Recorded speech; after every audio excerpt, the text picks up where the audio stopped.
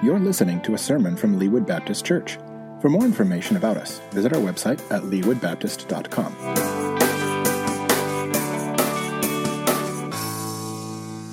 Over the last few weeks, really since the start of this year of 2020, we have been talking about prayer. We started out talking about what is prayer, and we defined prayer as personal communication with God.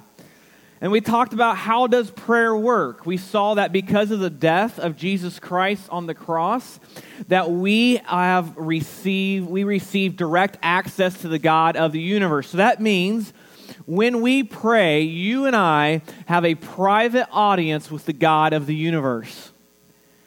We talked about how we should pray. We talked about praying in Jesus' name. And then last week we had a prayer service. And if you noticed in our prayer service last week, and those are my favorite services, by the way. I love those. We could probably do those every week, and I would love that. But you might have noticed as we prayed last week in our prayer service, we were very intentional in how we prayed together as a church. Did you notice that? We started out with what? Adoration. We're going to talk more about that today.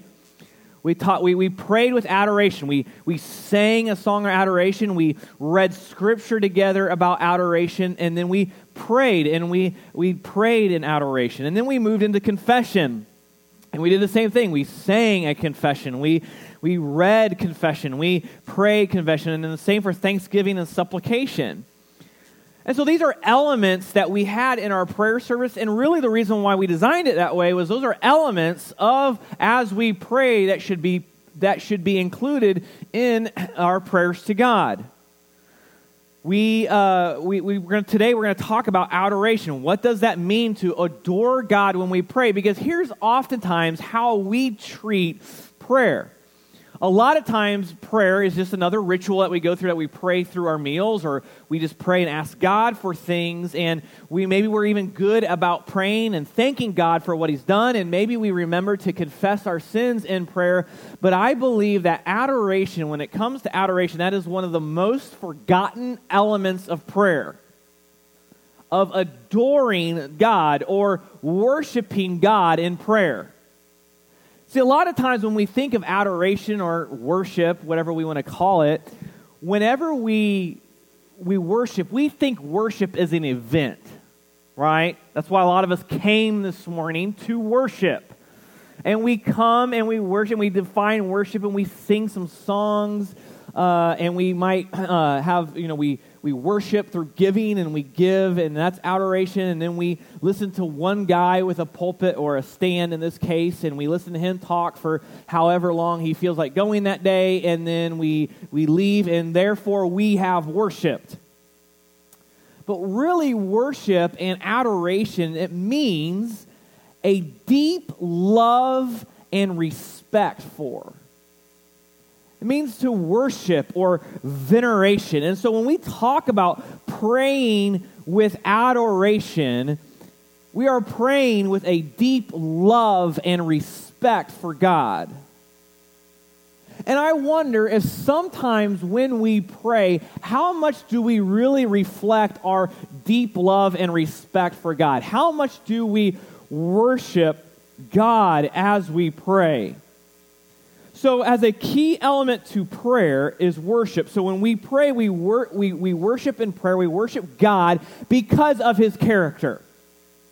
When we adore something or someone, we adore them for who they are. So turn over to Matthew chapter 6. We're going to go back again to what is often called as the model prayer or the Lord's Prayer. I said that throughout the service, through this series, we're going to come back around to Matthew chapter 6 to the Lord's Prayer. And Jesus is teaching people how to pray. And look at verse 9 there. Jesus starts this out. And he says, therefore, Matthew 6 verse 9, he says, therefore you should pray like this. Our Father in heaven, your name be honored as holy, or maybe another translation that's kind of typically quoted is, hallowed be your name, or your name as holy, your name be honored as holy. Right there from the get-go, when Jesus is teaching this model prayer, Jesus moves right into adoration. He moves right into worship with the character of God. And what is that character attribute of God that Jesus mentions? His holiness. He mentions right away, God, you are holy. That is adoration. So a key element to prayer is worship. Here's another prayer. We're going to listen to a lot of, you're going to hear a lot of prayers that have come from Scripture. Write this down. You can look it up later. 1 Chronicles chapter 29, verses 11 and 12. It says this, yours, Lord, is the greatness and the power and the glory and the splendor and the majesty, for everything in the heavens and on earth belongs to you. Yours, Lord, is the kingdom, and you are exalted as head over all. Riches and honor come from you, and you are the ruler of everything. Power and might are in your hand, and it is in your hand to make great and to give strength to all. Do you hear the adoration in that prayer? Now, the question is, do you and I pray that way? Or is it a prayer, God, I'm in a tough spot, so I really need you to help me out right now. And God, thank you for this food, and bless this food, bless it to our bodies, even though we're eating at Culver's, and just bless this food to our bodies, help it not to clog our arteries too much. And God, I'm having a hard time with my kids, and so God, just please make my kids behave. And that's how we pray. And we need to pray with an attitude of adoration. Turn over to Psalm chapter 5. If you want some good prayers of adoration, the Psalms are packed full of them. In a way, we can think of Psalms as almost a prayer journal of David and other worship leaders. And a vast majority of these Psalms, these prayers, these writings of worship, a vast majority of them are praise and adoration. They're worship. And so when we look at the formula, or we look at the percentage of prayers that are mentioned in the Bible, the vast majority of prayers that are mentioned in the Bible are prayers of adoration, are prayers of worship. Look at Psalm chapter 5. Listen to my words, Lord. Consider my sighing. Pay attention to the sound of my cry, my King and my God, for I pray to you. In the morning, Lord, you hear my voice. In the morning I plead my case to you, and watch expectantly. For you are not a God who delights in wickedness. Evil cannot dwell with you. Again, similar to how Jesus mentions prayer in Matthew 6, the holiness of God. Verse 5, the boastful cannot stand in your sight. You hate all evildoers. You destroy those who tell lies. The Lord abhors violent and treacherous people. But I enter your house by the abundance of your faithful love. I bow down toward your holy temple in reverential awe of you. Lord, lead me in your righteousness because of my adversaries. Make your way straight before me, for there is nothing reliable in what they say. Destruction is within them. Their throat is an open grave. They flatter with their tongues. Punish them, God. Let them fall by their own schemes.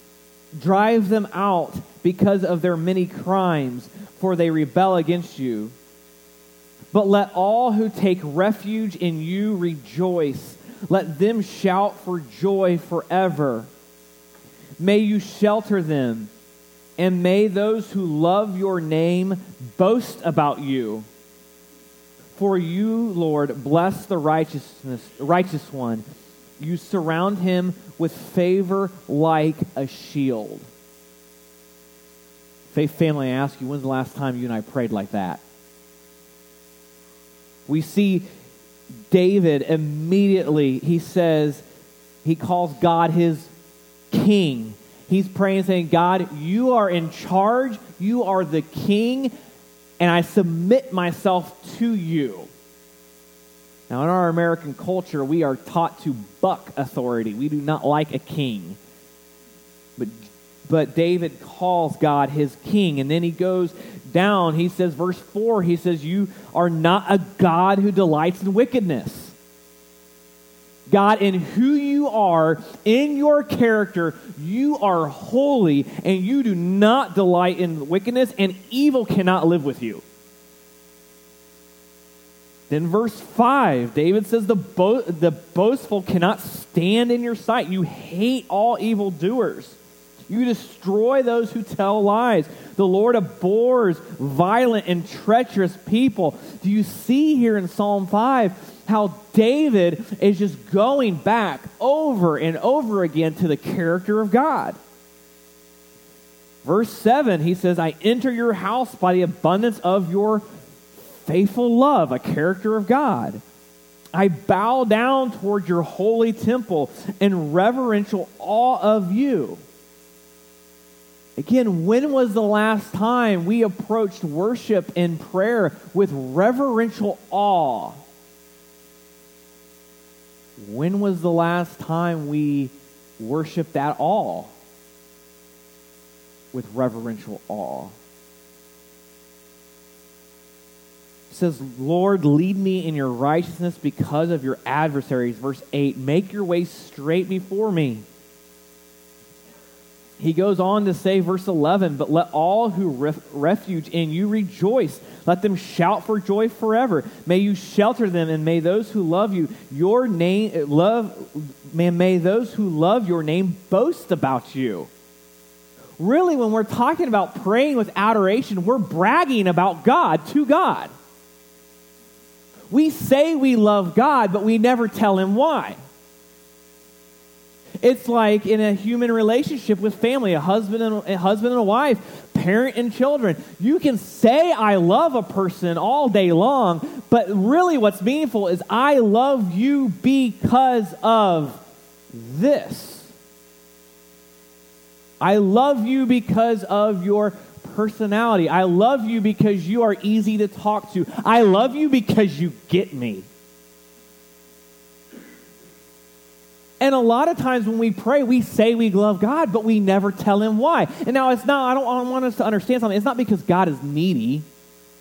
It's not like God needs us to tell him. God does not have self-esteem issues, okay? God does not need us to tell him why. But there's nothing like someone telling you why they love you. So when we adore God in prayer, when we worship in prayer, we are telling God why we love him. Even this goes across the board beyond prayer. When we worship together as a church, together as brothers and sisters, we are praising God for who he is. It is taught that God delights in the singing and the praise of his saints. So when's the last time we came and we worshiped with reverential awe of God? But a lot of times when we come and we worship, we have this mindset of, okay, did I like the songs that were picked for the day? Did I like the pastor's personality today, and did I like what he was wearing? Did everyone that was supposed to say hello to me say hello to me? Was it warm enough or was it cold enough? And it's always plenty warm in here. But was it warm enough in here when I came and worshiped? And when we come to worship with reverential awe with God, we're really not worshiping God, are we? Who are we worshiping? Ourselves. And we approach church as, do we have enough people here, and are the financial needs being met of the church? And we forget one of the main purposes of the church is to worship God, to adore him. Turn over to Psalm 148. I want us to look at another passage of Scripture, another psalm of adoration of prayer. a psalm of prayer, a prayer of adoration. Look at Psalm 148, verse 1.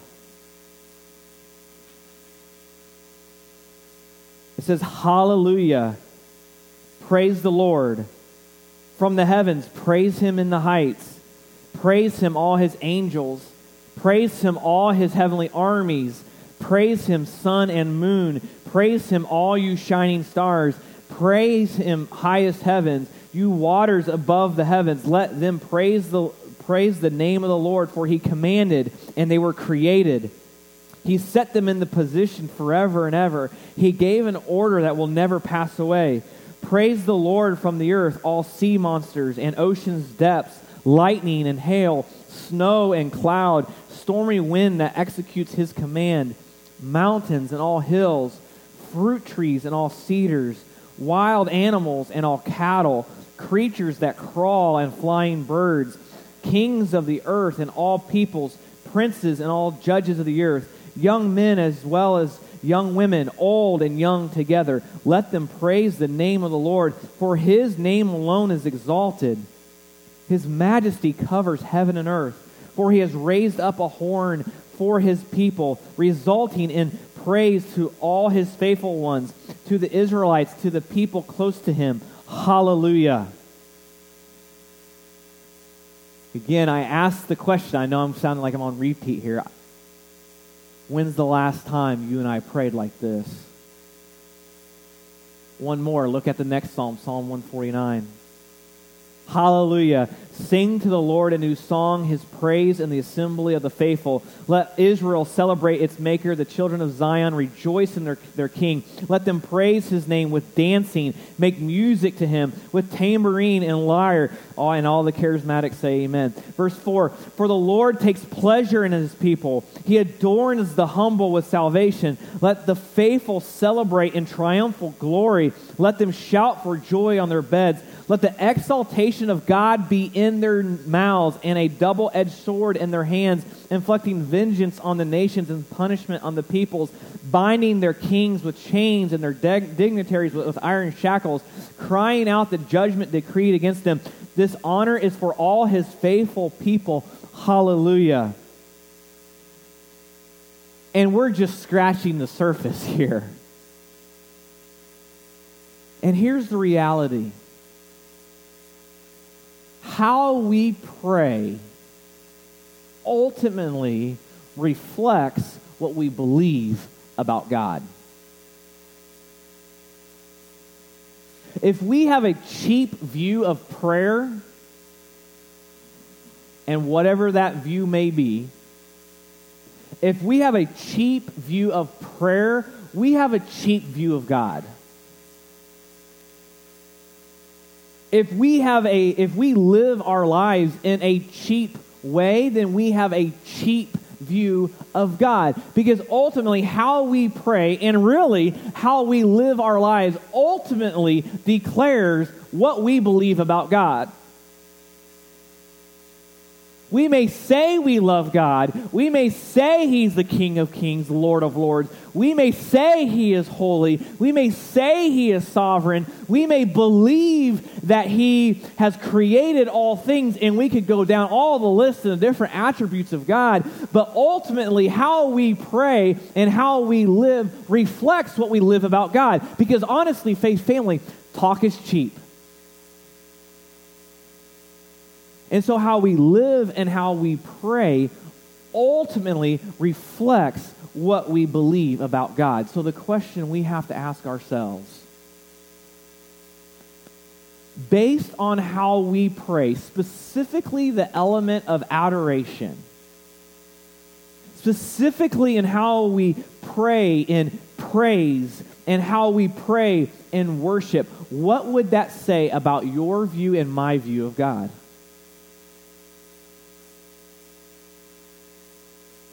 Because when was the last time we praised God in prayer for being the creator of all things? When was the last time we prayed and we praised God for his holiness and his sovereignty and his omniscience and his wisdom and his power, his glory, and we go on and we don't have time to go down through the list. but when was the last time we prayed like that? And so as I evaluate my own life, I realize it's not enough. And so I want to give us an opportunity together as a faith family this morning to pray in a prayer of adoration. So would you stand with me? And we're going to put Psalm 8 up on the screen, or if you'd rather look it up in your Bible, you can do that. Look at Psalm chapter 8 and verse 1, and let's read it together. As a prayer, we're going to pray Scripture back to God. So don't worry about the person next to you. Don't worry about if you can't pronounce a word in here, though I think they're all pretty pronounceable. Don't worry about that. This is your time to personally communicate with the God of the universe in praise and adoration. And then we're done. Roxanne's going to come and play, and then we're going to pray some more in prayer of adoration. So read this with me. Psalm 8, verse 1, it says this. So read it with me. Lord, our Lord, how magnificent is your name throughout the earth. You have covered the heavens with your majesty. From the mouths of infants and nursing babies, you have established stronghold on account of your adversaries in order to silence the enemy and the avenger. When I observe your heavens, the work of your fingers, the moon and the stars which you set in place, what is a human being that you remember him, a son of man that you look after him? You have made him little less than God and crowned him with glory and honor. You made him ruler over the works of your hands. You put everything under his feet, all the sheep and oxen, as well as the animals in the wild, the birds of the sky and the fish of the sea that pass through the currents of the seas. Lord, our Lord, how magnificent is your name throughout the earth. Thank you for listening. If you're in the Kansas City area, we'd love to have you be our guest. We're located at 8200 State Line Road in Leawood, Kansas. Worship services are on Sunday mornings at 10:30. To learn more about us, visit our website at leawoodbaptist.com.